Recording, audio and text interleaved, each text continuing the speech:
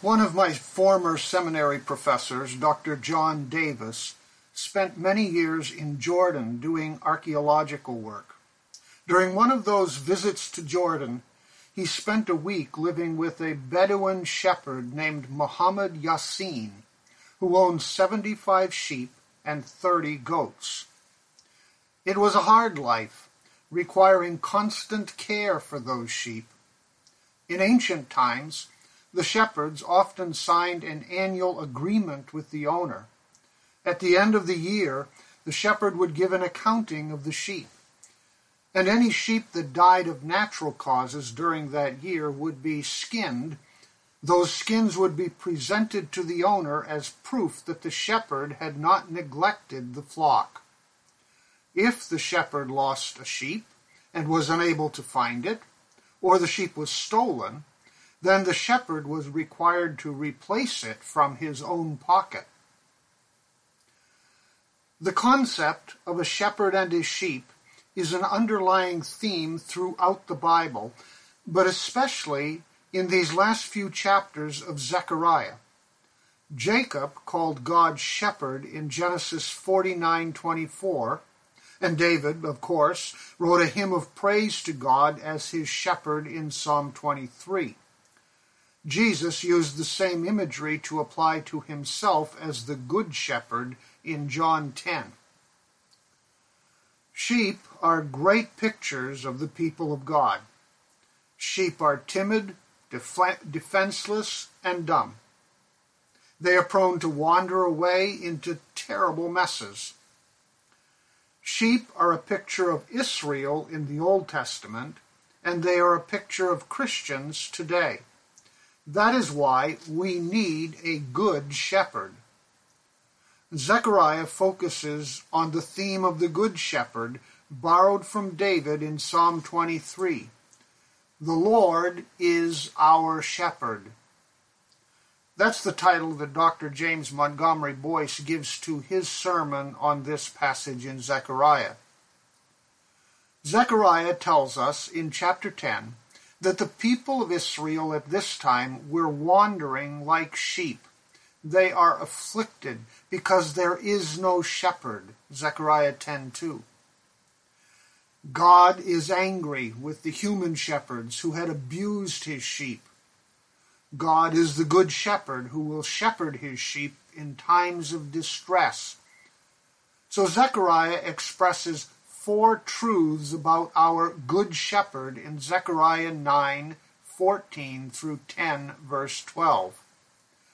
Truth number 1 is that the shepherd delivers his sheep. The shepherd delivers his sheep. Zechariah 9, verses 14 to 17. Earlier in chapter 9, we studied how God delivered his people by the hand of Alexander the Great, and then through the hands of the Maccabees, who fought the Greek kings.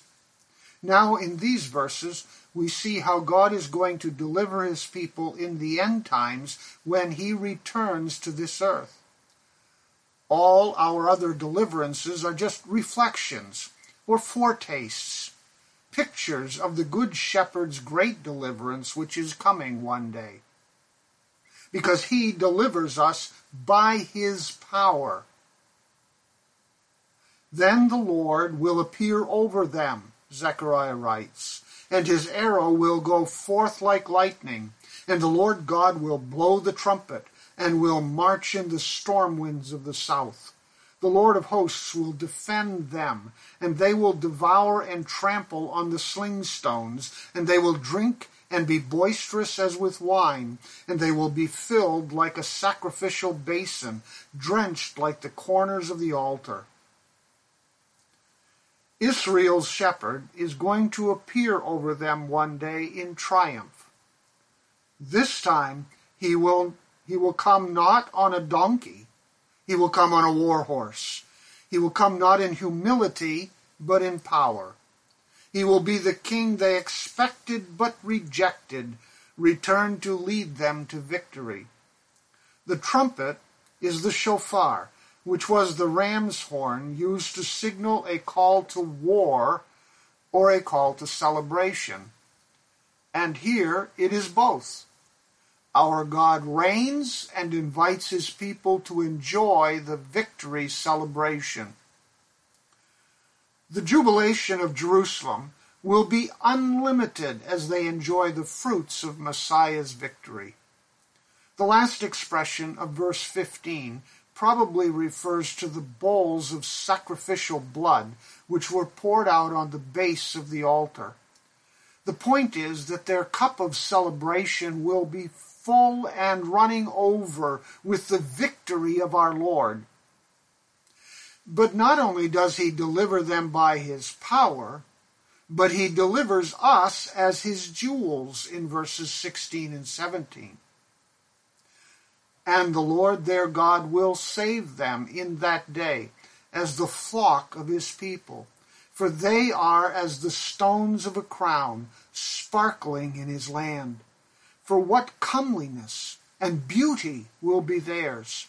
Grain will make the young men flourish, and new wine the virgins. Artists like to paint the picture of the Good Shepherd carrying a wounded and broken sheep on his shoulders.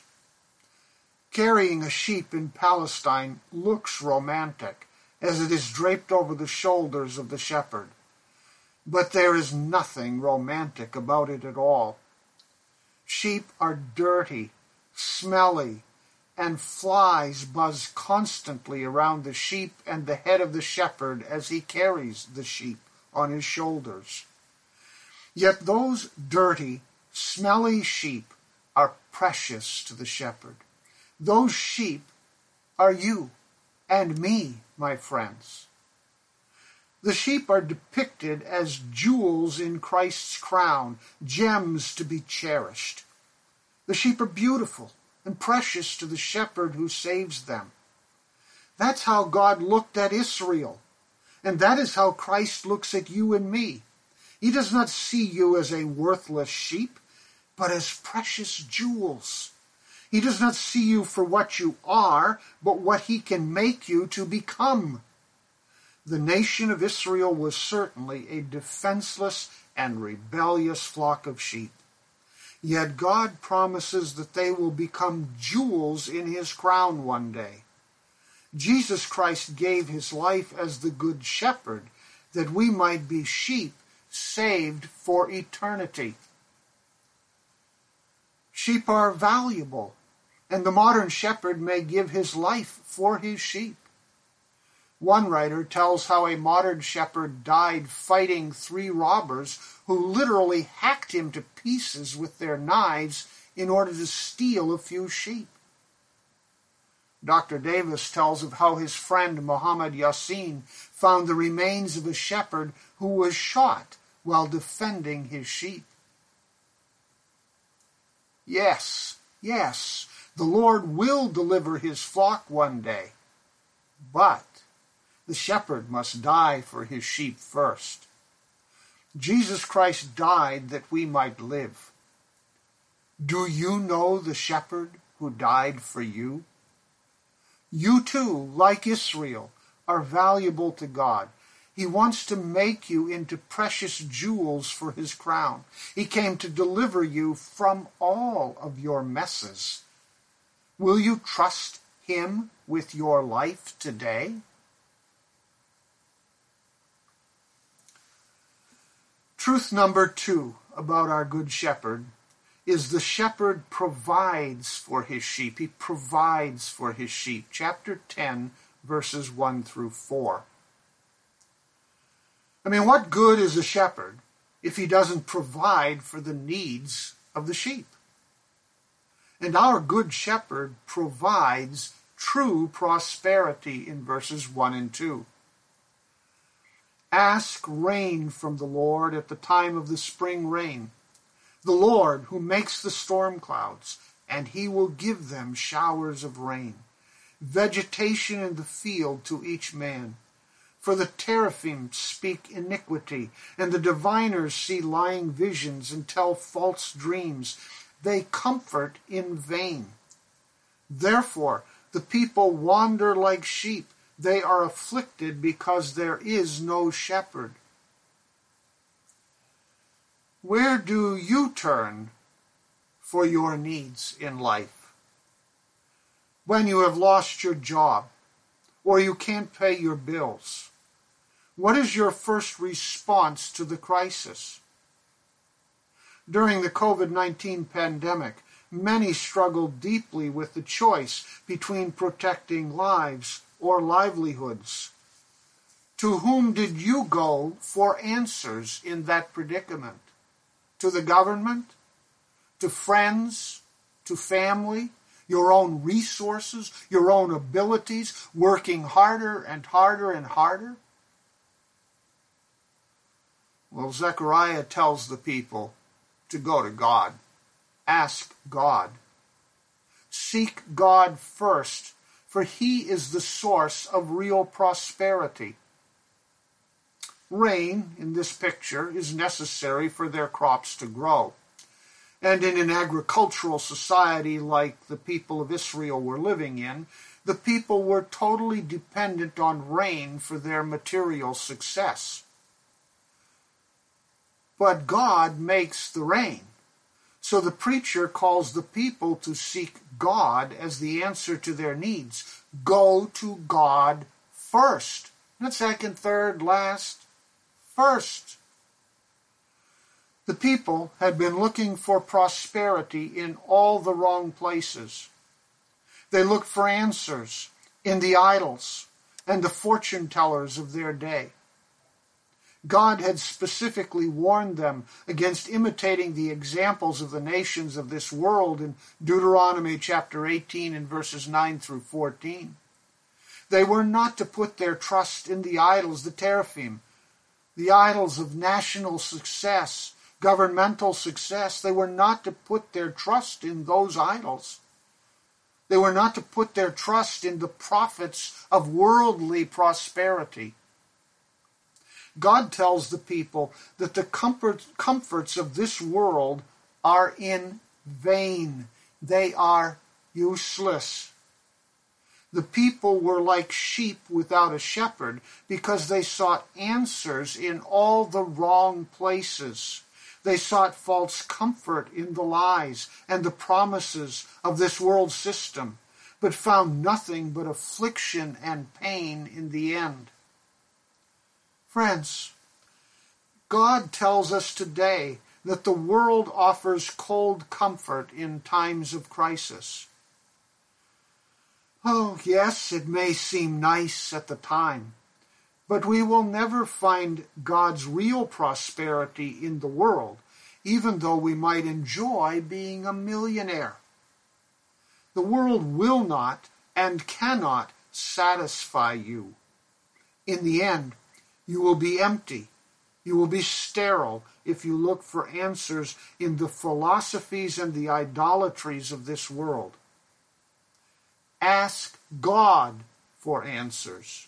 He is the source of real biblical prosperity, a prosperity which satisfies forever and not just for today. Our Good Shepherd also provides true leadership in verses 3 and 4.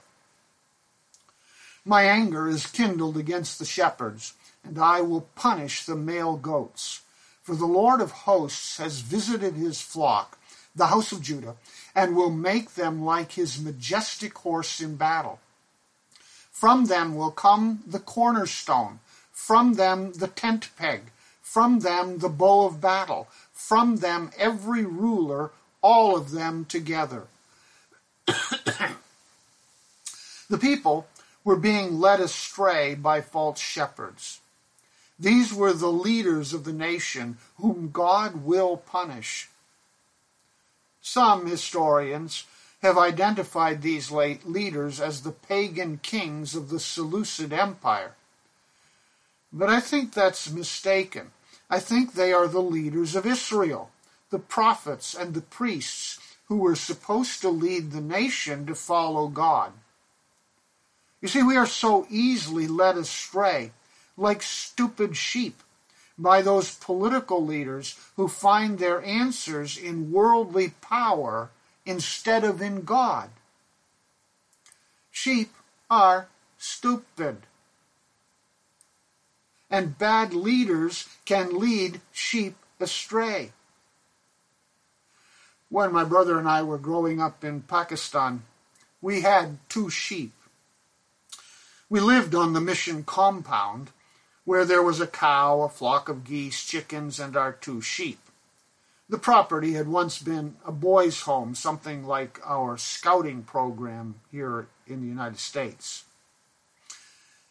An old stone amphitheater stood on the property, which ran in a circle with breaks every so often between the concrete seats.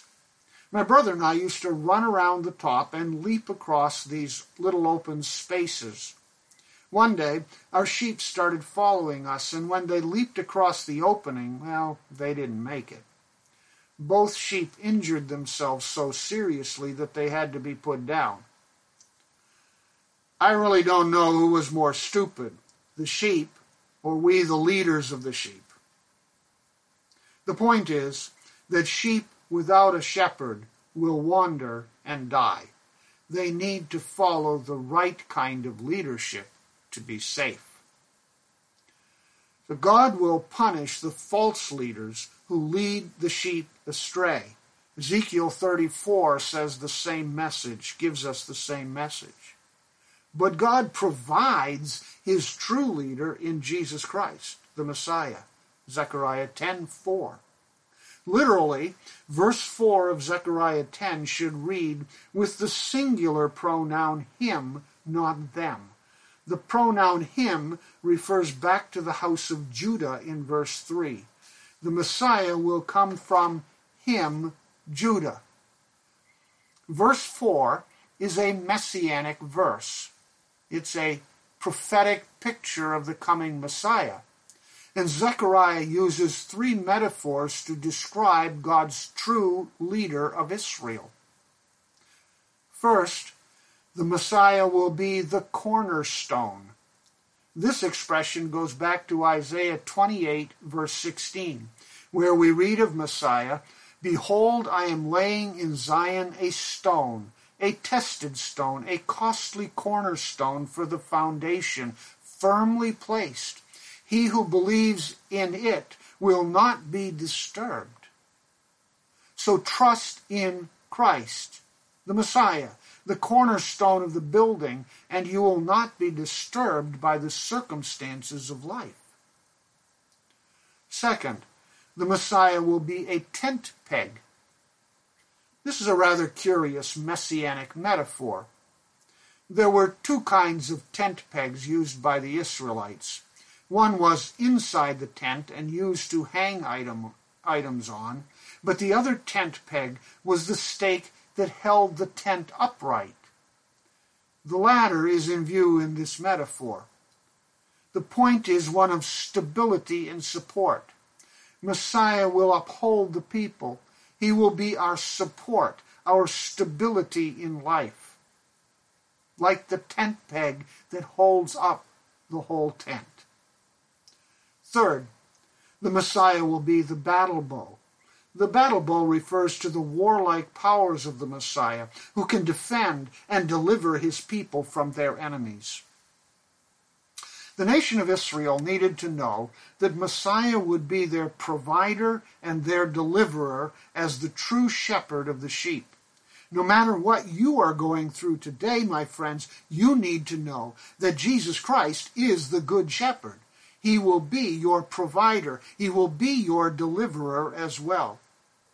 Now, he does not promise to make you wealthy. He doesn't promise to make you famous. But he will care for you and provide your needs as you follow him in your life.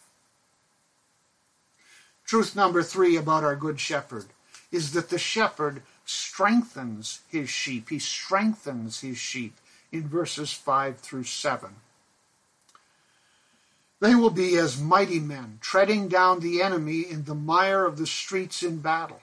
And they will fight, for the Lord will be with them, and the riders on horses will be put to shame. I will strengthen the house of Judah, and I will save the house of Joseph, and I will bring them back, because I have had compassion on them, and they will be as though I had not rejected them. For I am the Lord their God, and I will answer them. Ephraim will be like a mighty man, and their heart will be glad as if from wine. Indeed, their children will see it and be glad. Their heart will rejoice in the Lord. The pronouns shift to the plural at the end of verse 4 and into verse 5. The preacher is now talking about what the Good Shepherd does for his people. He strengthens them for battle. Notice particularly verse 6 where God says, I will strengthen the house of Judah, and I will save the house of Joseph, and I will bring them back. The house of Judah is the southern kingdom, and the house of Joseph is the northern kingdom of Israel. God will one day reunite the two kingdoms into one nation again, and he will strengthen them and save them and bring them back to the land to live as his people in his kingdom. Why? Why will God do this? He says, because I had compassion on them. He loves them with a mighty and infinite love.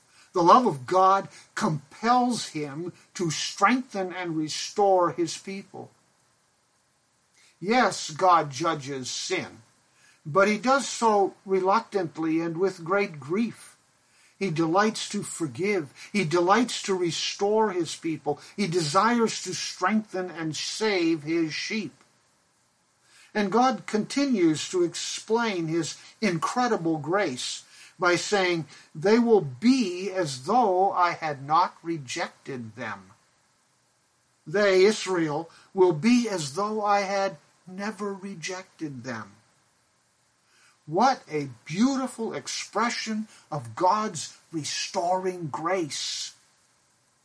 Remember that in chapter 7, God had said that he would no longer listen to their cries because they had not listened to his commands. Listen to the words of Zechariah 7, verses 11 to 13 to refresh your memory. But they refused, he says, to pay attention. They refused to pay attention and turned a stubborn shoulder and stopped their ears from hearing. They made their hearts like flint so that they could not hear the law and the words which the Lord of hosts had sent by his Spirit through the former prophets. And just as he called, and they would not listen, so they called, and I would not listen, says the Lord of hosts. So, God scattered among the nations in exile. He scattered them with the storm wind of his judgment. But now, God says, I will answer them, and it will be as if I had never rejected them, and they had never rejected me. God offers the ultimate do-over, a most extravagant mulligan, a chance to start fresh with God. What about you? What about you? Have you ever rejected God? Did you become angry with God at one point because he didn't meet your need the way you wanted? Were you ever so disappointed with God that you turned your back on him and determined to go your own way in life? Now, do you now feel abandoned by God? Do you feel rejected? Does God seem distant, as if he no longer listens to your cries and your needs? My friends, please know this truth. Turn back to him now. Don't be afraid. If you repent, turn back to God, he will restore you, and it will be as if you never rejected him in the first place. He is that great a God that he can treat you as if he had never disciplined you for the sin. Remember that God disciplines those he loves, and he longs to restore you by his grace. You see, God holds no grudges. God never throws our failures back in our faces.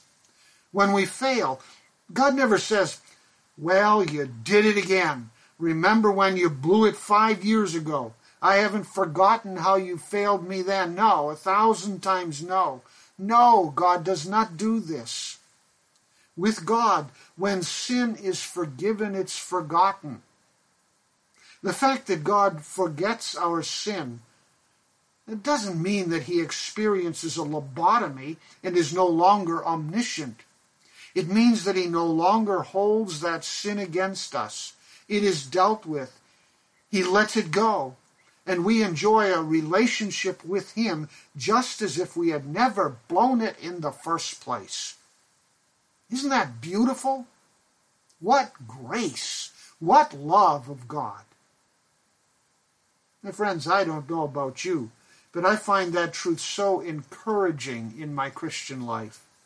We desperately need to understand the nature of God's forgiveness if we are going to have victory in our spiritual lives. I find so many Christians living defeated lives because they cannot accept God's forgiveness.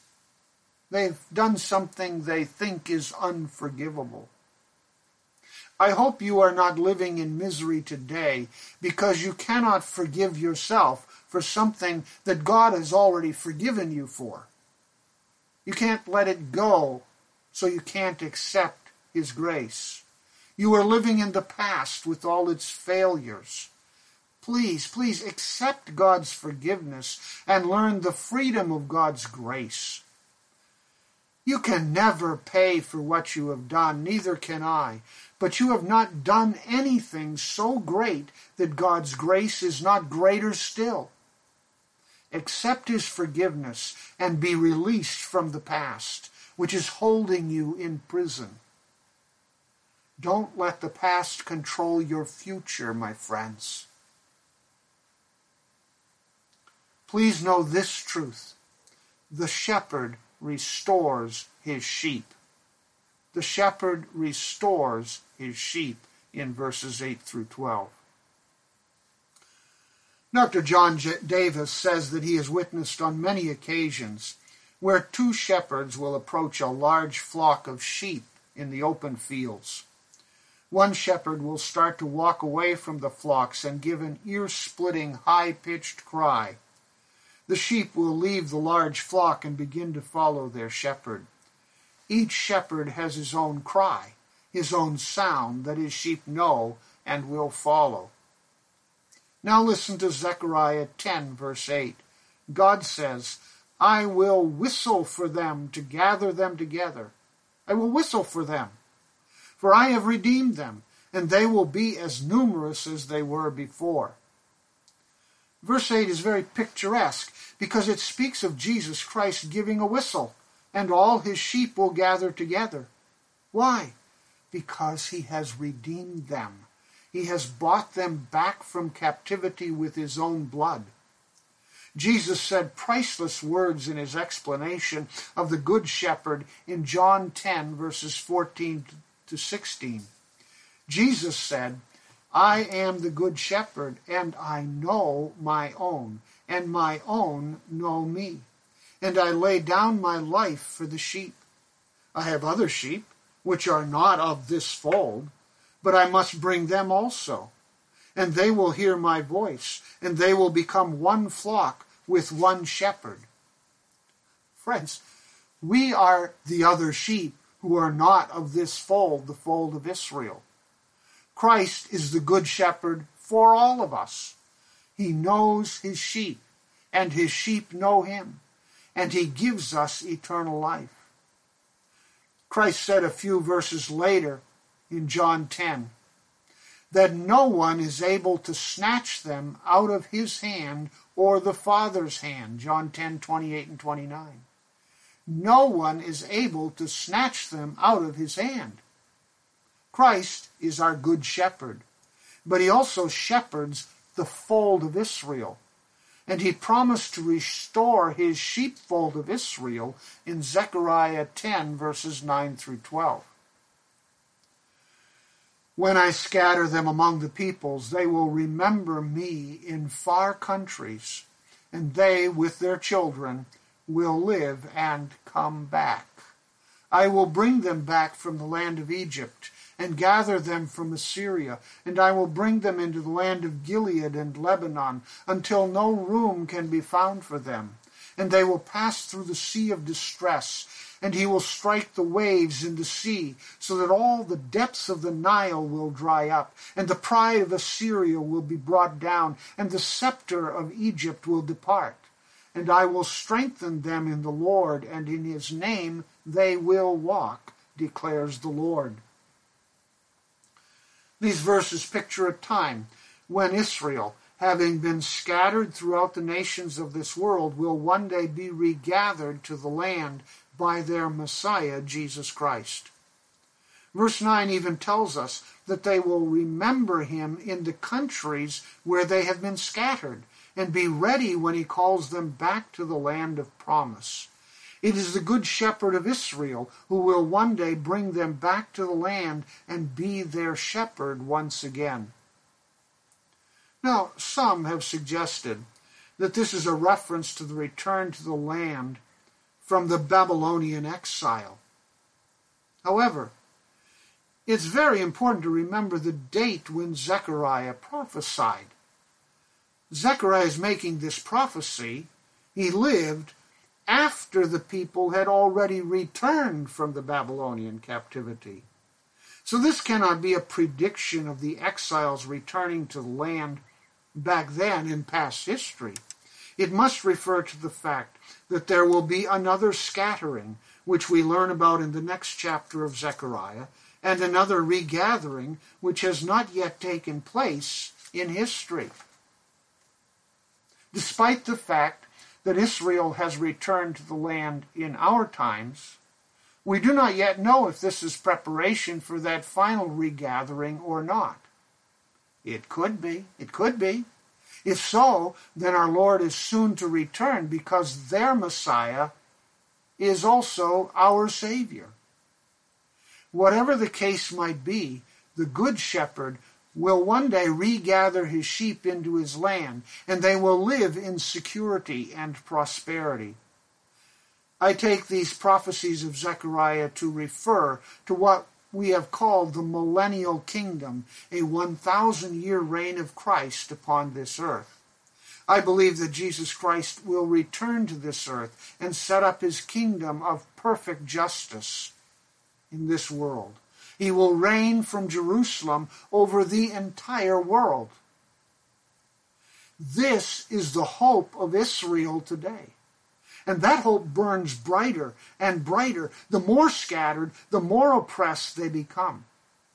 They must cling to that hope in Messiah, even as we must cling to our hope in Jesus Christ. Jesus is the Good Shepherd who gathers the sheep from the fold of Israel and the sheep who are not from the fold of Israel, us, into one flock. This is the hope of the church today. The message of this beautiful poetic expression of Zechariah is really very simple. The Lord is our shepherd. 4 truths about that message are shared in this prophecy. 1, our Good Shepherd delivers us.